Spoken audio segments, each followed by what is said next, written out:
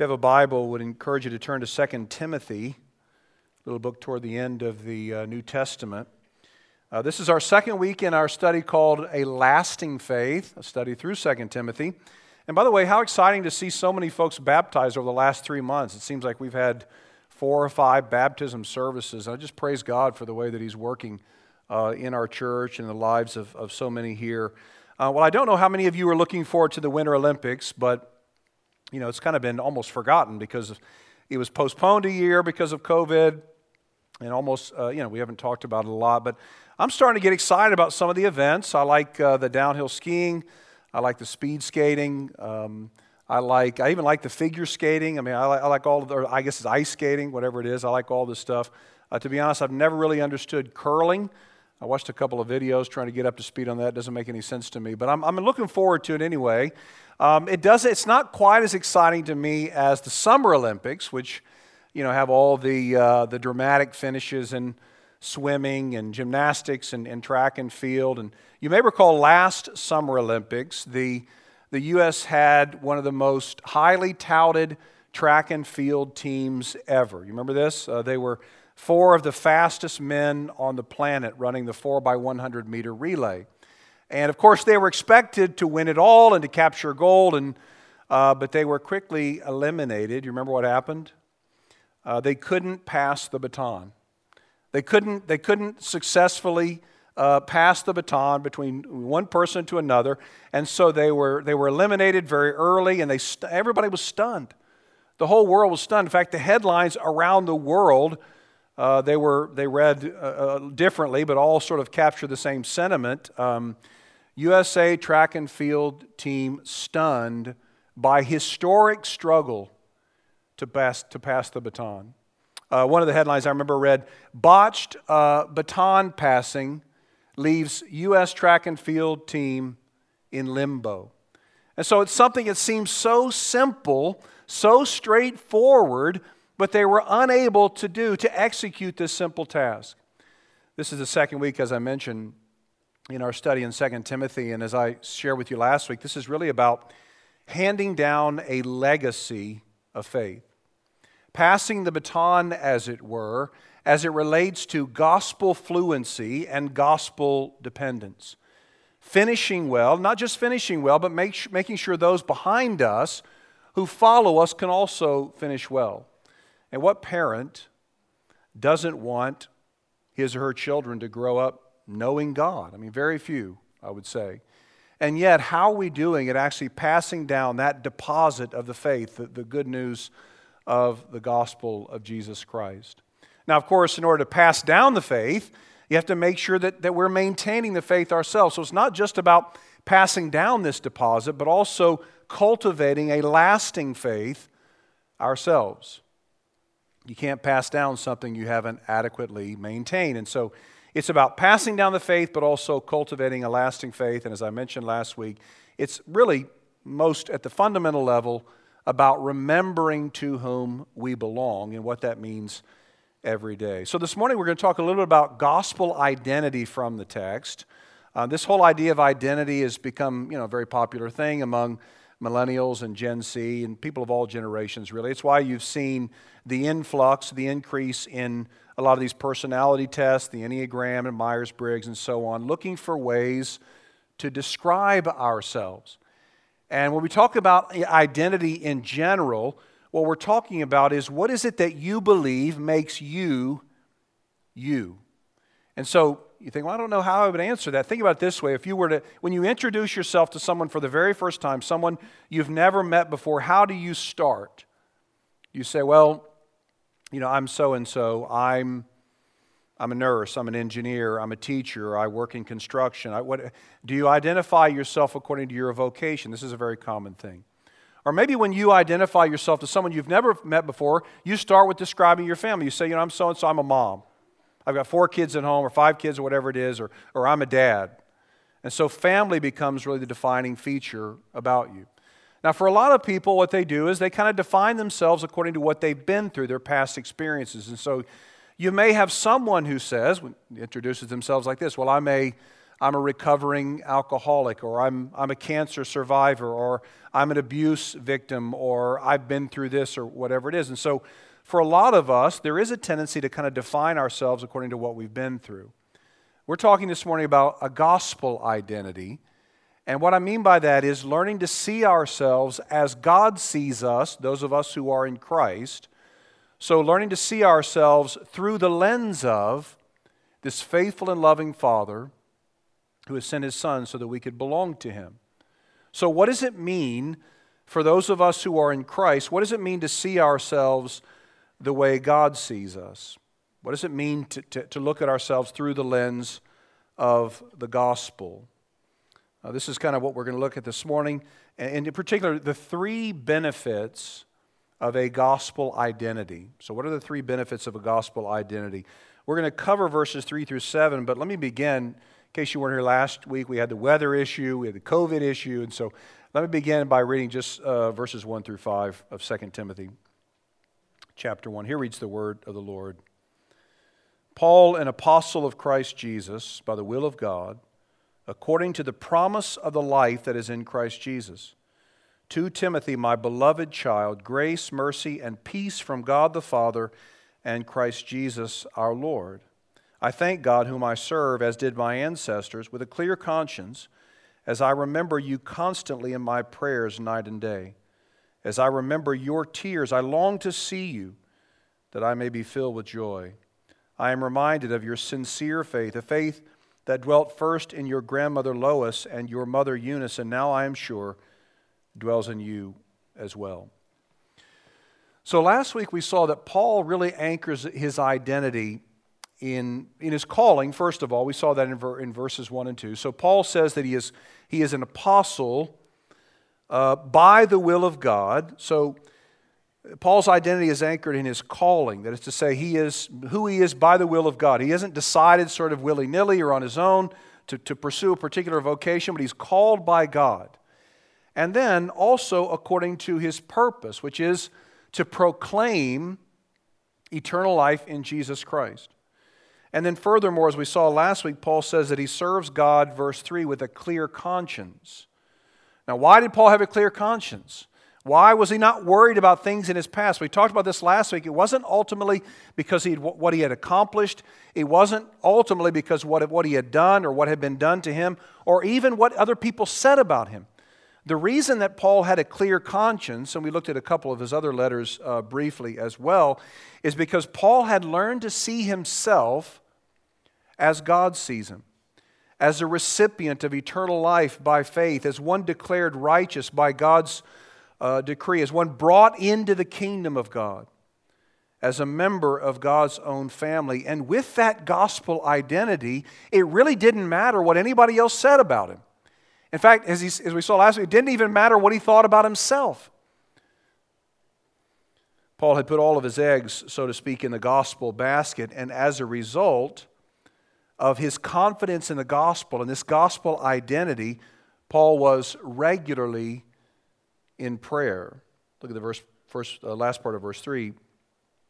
As I remember you constantly in my prayers night and day.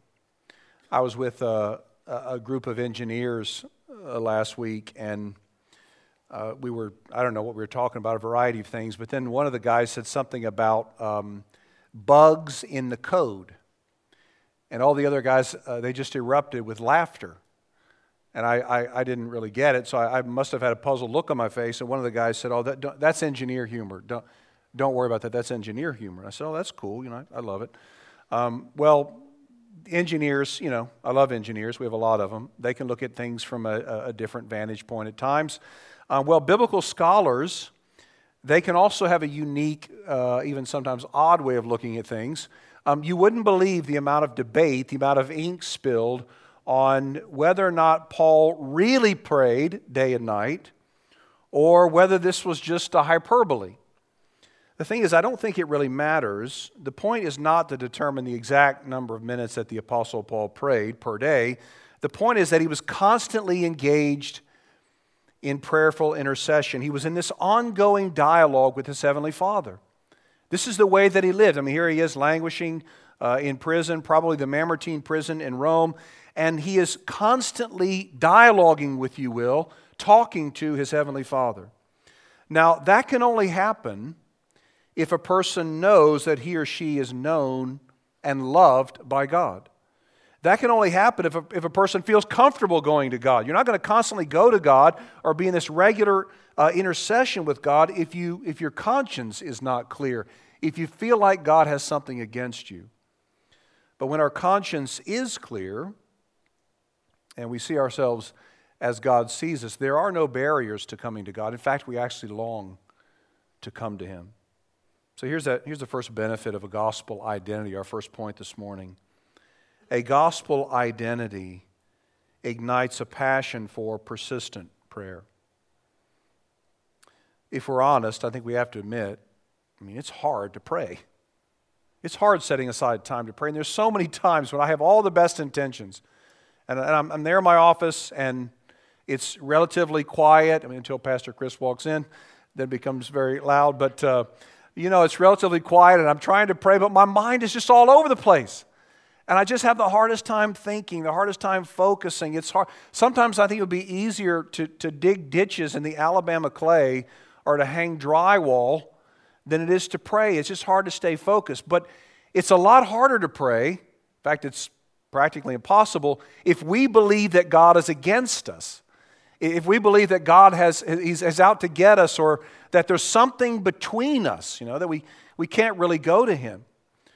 Maybe we feel like that God is looking down on us with disapproval and blaming us for something. It becomes very hard to go to God in prayer if that's the case. Have you ever had someone in your life that you just knew was mad at you? You just knew they were upset. And maybe for a good reason. Maybe you'd wronged them secretly. Maybe you'd sinned against them in a very public way, or maybe you'd sinned against them in a way that just came to light. And so you knew that person was mad at you. Well, how do you feel about that person? How eager are you to see that person? Not very eager, are you? In fact, you want to do everything you can to avoid that person. You see that person, you go the other way. You find out that person's in the bathroom, you go to the other bathroom. You don't want to be around that person. Well, imagine if we feel that God is against us. Imagine if we feel that God is angry at us, that there's just something in between us, something that's come between us. We don't want to go to God. I heard a guy just last week say that because of something he'd done 9 years ago, he still didn't feel comfortable going to God. Several years ago, I had a man approach me after a worship service, and it's a guy I hadn't seen in a long time, had no idea where he'd been. I was unable to reach him. He came up to me, and he said he'd been too embarrassed to come to church, way too embarrassed to worship or pray to God because of a pattern of sexual sin that he'd gotten caught up in. And when I tried so desperately to assure him that if he was in Christ, if he's really trusting in Jesus' cross work alone, then God didn't see him as a pornographer.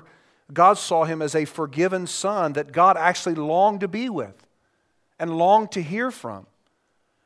Well, because Paul knew that he was right with God, he knew that God was not angry with him because of Christ. Because Paul understood that he was covered with the righteousness of Jesus who died for Paul's sins, Paul's conscience was clear, and as a result, he prayed constantly. Maybe not every minute of every day, but he was in regular dialogue, ongoing intercession with God. And if you're in Christ this morning, if you've repented of your sin and trusted in Jesus, then you enjoy the same privilege. You enjoy the same status as the Apostle Paul. God wants to hear from you. He loves to hear from you. And He loves answering your prayers. No sin you've committed can ever turn God against you. Now look at verses 4 and 5 again. Paul says, as I remember your tears, I long to see you, that I may be filled with joy. I'm reminded of your sincere faith, a faith that dwelt first in your grandmother Lois and your mother Eunice, and now I am sure dwells in you as well. So Paul is constantly praying for Timothy, and as he thinks back on their relationship, and probably when they said goodbye to each other, either in Miletus or in Ephesus, He remembers that tearful goodbye. And it's probably one of those things where you're walking away, you hate to even look back because it's so emotional. And he remembers that tearful goodbye. He's constantly praying for Timothy. And he says, I really want to see you again. I long to see you so that my joy will be complete, so that I can have joy again, right? In fact, even later in this letter, in chapter 4, he'll tell Timothy, do your best to come to me quickly. Now, I think it begs the question, how did they reach that level of friendship? Sociologists say that in our lives, the average person will meet some 10,000 people. That's a lot of people when you think about it in a lifetime. But out of those 10,000 people, it's also argued that we'll only develop deep, meaningful, lasting friendships with about 6 to 8. I mean, maybe 10. That's kind of sad, isn't it? 10,000 people we interact with, we meet and only have lasting, real deep, authentic friendships with 6 to 8. In his biography, His Way, Frank Sinatra recounted on just, and by his estimation, had met tens of thousands of people. Let's just say 100,000 people, I don't know. And yet he said for some reason, real friendship had evaded him, had escaped him. Said over that time, meeting 100,000 people, there may be 5 or 6 people that he counted as trusted friends. It's a harrowing thought, really, that you go through life and we end up with such few friendships. And I mean, it's never been easy to make authentic, lasting friendships. And of course, things have gotten exponentially worse with COVID. In a recent article in The Atlantic, Amanda Mull says this: the pandemic has evaporated entire categories of friendship, and by doing so, depleted the joys that make up a human life and buoy human health. Now, if you get the Gospel Coalition Weekly, you saw this article was highlighted in that email. But it's hard to sustain deep friendships. It's always been that way, and yet Paul and Timothy, we see this throughout the 1st and 2nd Timothy, they had this deep, authentic, trusting, lasting friendship. How did that come about? Well, a little background. Paul took several missionary journeys. We saw from our 7-month-long study through the book of Acts. Paul did several missionary church planting journeys. And on one of those church planting trips, as he was walking through this little town called Lystra, which is in modern-day Turkey, he met a young man named Timothy. Timothy was probably 19 or 20 at the time. Paul was close to 50, if not 50. So there was a 30-year age difference, but they struck up this unique friendship. Timothy had a Greek father and a Jewish mother. So following Jesus would actually have been against his father's wishes. But Timothy did have a rich heritage, as I just read about, passed down from his grandmother Lois and his mother Eunice, both of whom knew the Scriptures well. So Timothy knew the Hebrew Scriptures, what we call the Old Testament, but he didn't know Jesus. But he strikes up this friendship with Paul, begins traveling with Paul throughout the Greco-Roman world. They're talking, and they're talking about everything, I'm sure, sharing life together. But through that, Timothy came to faith in Jesus and became persuaded that joining Paul on these missionary journeys was what God was calling him to do. And over time, Paul became like a spiritual father to Timothy. Deep, deep friends. In fact, Paul will call Timothy, in the opening of this letter, my beloved child. Now, many of you understand how this happens, how a spiritual relationship can become even closer to a biological relation, especially those family members who are not believers. And it's in those relationships developed over time that much of our discipleship actually happens. I mean, much of our discipleship is actually caught as much as it is taught. So we begin to model and imitate the people that we spend our time around, those believers who are a little further along in their faith. So Paul and Timothy were very close, and what drew them together, maybe more than anything else, was their faith in Jesus. They were united in Christ. They were united in the gospel. And that was the very thing that fostered a depth of relationship, the gospel that is, by allowing them to be honest with each other about their own personal failures and to believe the best about the other person. Here's the second benefit of a gospel identity, our second point. A gospel identity allows us to acknowledge the worst about ourselves and believe the best about others. We saw last week this very fascinating sort of spiritual progression or digression, whatever you want to say, the Apostle Paul early in his ministry, he says he identified, I'm Paul the Apostle. And then a little bit later on, Paul, the least of the apostles. And then a few years later, he is Paul, the least of God's people. And then just a few years before he would be killed, Paul, the worst of sinners, the chief of sinners. So as Paul matured, as he grew in his faith, as God sanctified him by the Holy Spirit, he became more and more aware of his own failures, his own sinfulness, his own shortcomings, but then better able to rest in the gospel of Jesus Christ. And so there was an openness about his shortcomings. He was able to share his own shortcomings because he knew that he wasn't defined by them. What defined him was that he belonged to Jesus Christ, body and soul, in life and in death.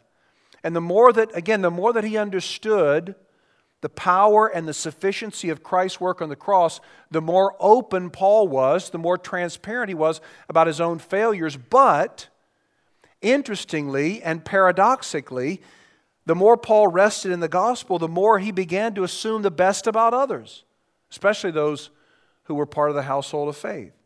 Now, he was honest about them. He didn't sugarcoat them. In fact, in this letter alone, multiple times he will call out people by name who have perverted the gospel, who are denying the resurrection of Jesus. But incredibly, Paul's pattern was to see the best in others. So think about this. Paul hasn't seen Timothy. Paul's in prison in Rome. He's awaiting his execution. He hasn't seen Timothy in at least a year and a half, maybe 2 years. We don't know for sure. And what he does here, as he gets these reports while he's in prison, is things are not going very well in the church that Timothy pastors, the church in Ephesus. False teachers have come in. Heretics are garnering a following.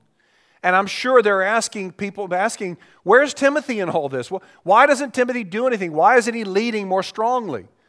And yet Paul, he doesn't doubt Timothy. He's confident in Timothy's faith, verse 5. He calls it sincere, a faith that he says dwells deeply in Timothy, verse 5. See, when our identity is rooted in the gospel, that is to say, we see ourselves as God sees us, redeemed sinners, we can speak openly about our own failures, while at the same time giving grace to those around us. We learn to give others the benefit of the doubt. In fact, this same Paul will say in a letter they wrote a little bit earlier, 1 Corinthians, that this is really the essence of love. 1 Corinthians 13. Love bears all things, believes all things, hopes all things, endures all things. In the words of the theologian Charles Hodge, love always trusts. It is not suspicious, but readily credits what people say in their own defense.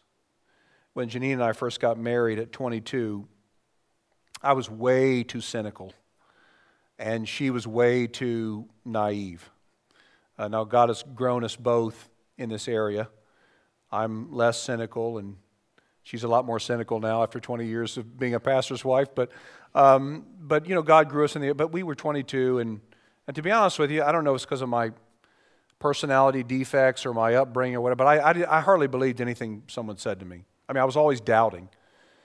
And Janine just accepted what anybody said is true. We went in, we were a few years later, we were 25, we had purchased our first home and we wanted to buy some new carpet. The people we bought it from had this stained carpet. So we went to this flooring store and the sales guy came over and I said, hey, we just want to kind of look around and see. We don't really know what we want. He said, oh, that's fine, but he kept following us. And then a few minutes later he said, I said to him, you know, I don't think we're going to make a purchase today, but you know, if we do make one from this place, we'll get it from you. He said, I want you to know I lost my wife in a motorcycle accident just a few weeks ago. Of course, you know, Janine was just like crushed, like that's horrible. And what are you doing working so soon? My heart broke for the guy too. I mean, I felt horribly for him.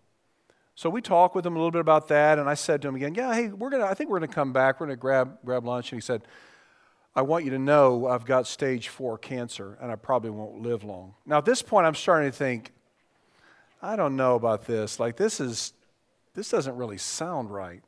Janine just like devastated at this point. Just anything you want us to buy. Carpet, tile, wallpaper, I don't know what we were buying back then, but whatever it is. And I said to him again, I said, man, that's horrible. That is devastating. I said, well, I want you to know, if we get anything from this store, we'll come back and talk to you. He said, you need to know I'm an orphan. I've never met my parents.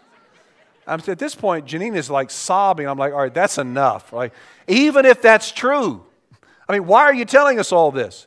I just didn't believe it. I didn't believe it. And that's the way that was my, again, a natural sin struggle that I had, that God, by His grace, has been chipping away. When Paul says that love believes all things, he's not saying that true love makes a person a gullible fool who lacks wisdom and discernment, or that love makes a person believe anything.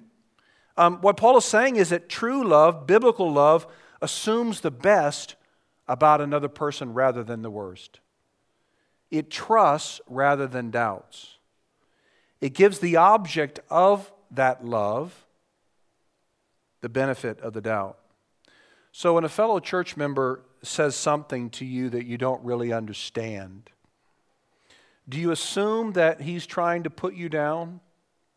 Do you assume that she's trying to get in a dig? When someone drops the ball on something very important to you and just fails to follow through on a commitment, do you assume that they just don't care about you or the task?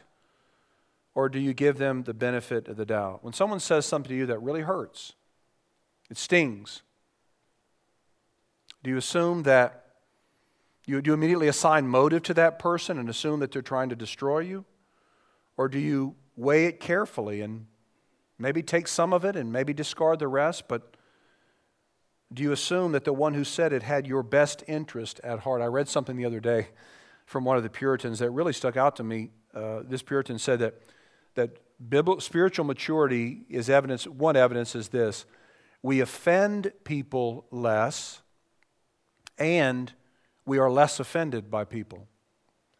Do you find yourself to be easily offended when you're not invited to something, when you don't get someone says something to you that stings, when you don't understand, whatever it is? Do you find yourself easily offended? Or are you willing to give people the benefit of the doubt? At this point, again, Paul hasn't seen Timothy in over a year, maybe 2. He's in prison while Timothy is in Ephesus trying to lead a fractured church. But Paul doesn't doubt Timothy's resolve. He doesn't doubt his faith. In fact, he encourages Timothy toward a greater resolve. Look at verses 6 and 7.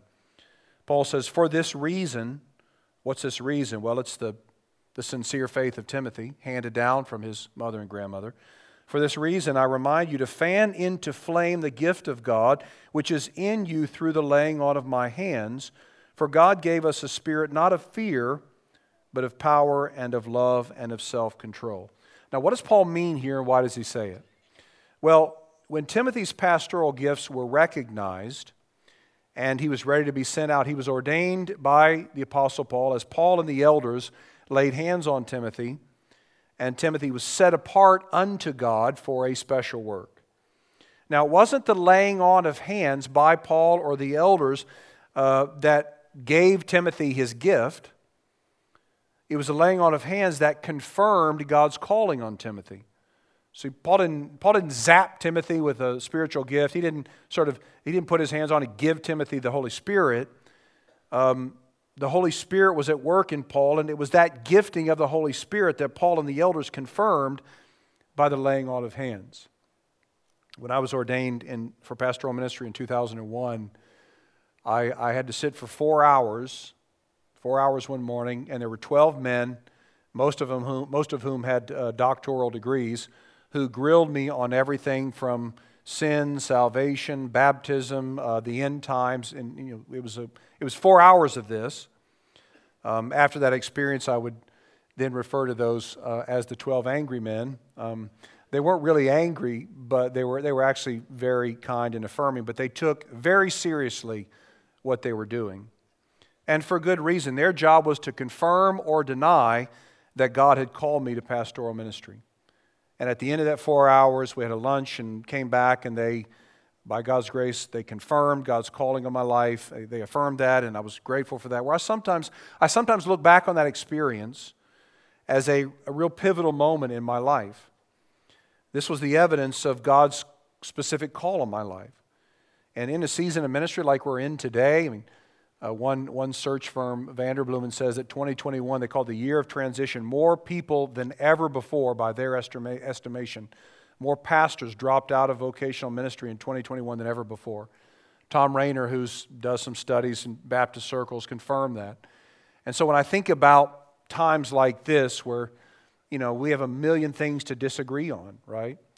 A million things to debate and to blame each other for, I go back to that and I find encouragement in that ordination.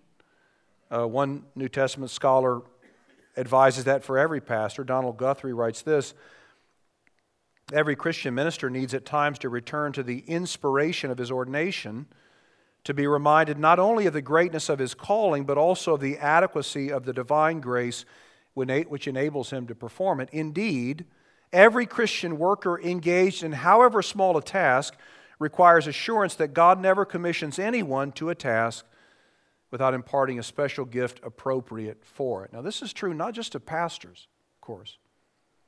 This is true for every one of us. When God gives us a task to complete, when God calls us to something, He gives us the grace to do it. So Paul wants Timothy to return to his calling. Things are really bad where he's serving. And he wants Timothy to get inspiration, so to speak, from his ordination, where God's calling on him was affirmed by other godly men. He tells Timothy in verse 6 to fan into flame the gift of God.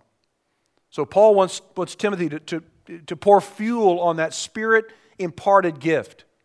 In the words of the great Baptist theologian Carl F.H. Henry, Paul wants Timothy to preach and evangelize like a man on fire, like a man filled with passion, a man who cannot wait to speak of the good news of the gospel. But it does beg a question, why this admonition?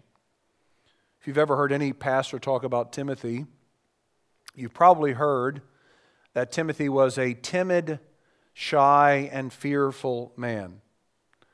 But the Bible never says that. This is based on an assumption that people make when they read Paul's encouragement here, but frankly, I don't think Timothy was timid at all. I don't think he was afraid. I don't think that he was timid. In fact, in one of his other letters to the Philippians, Paul says about Timothy, I have no one else like him. There's nobody this courageous, nobody this loving, nobody this bold. So why the instruction to fan into flame the gift of God? Well, again, Timothy's in the middle of this very, very difficult season. He's worn out, constantly fighting with people.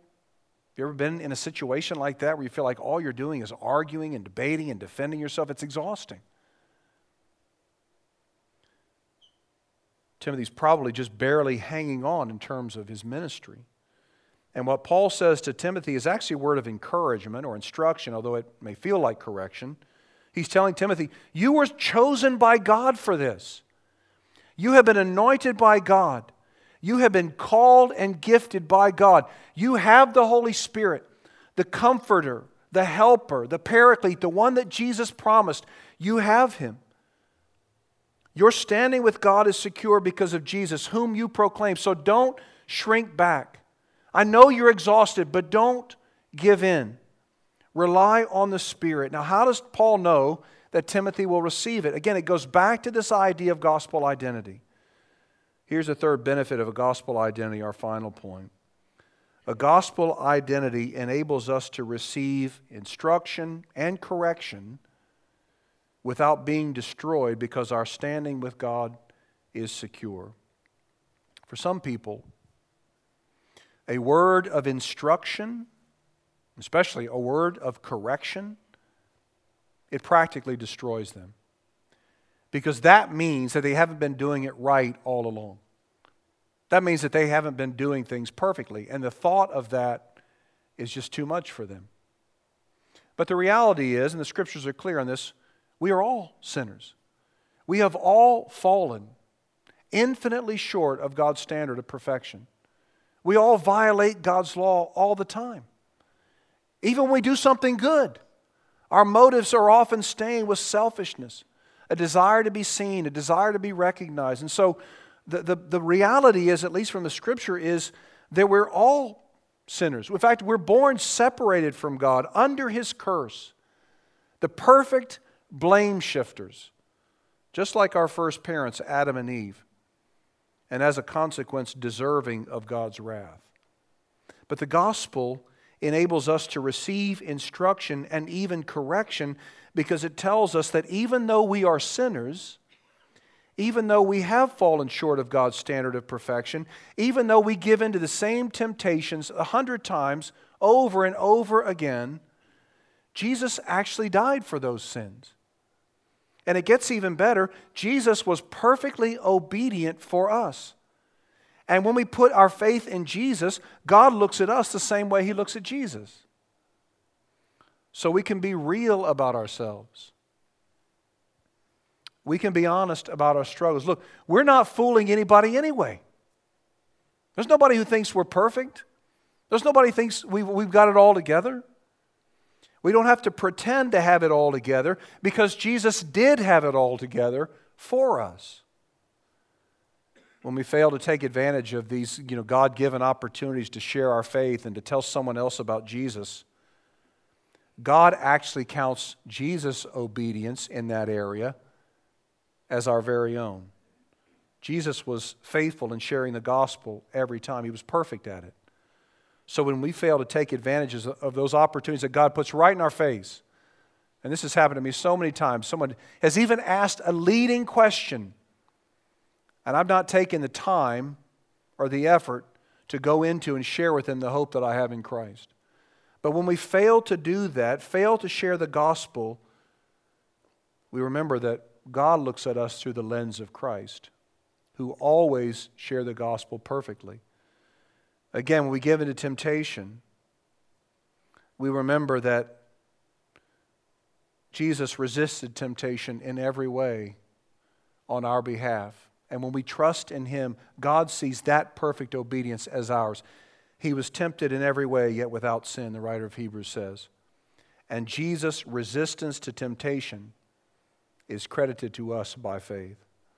When our ministry is not going the way we want it to, when things in our family are not turning out the way that we'd hoped, when we've made a meal of it, just had one of those days, We've just hurt people with our words, been harsh or unloving. Those failures don't define us.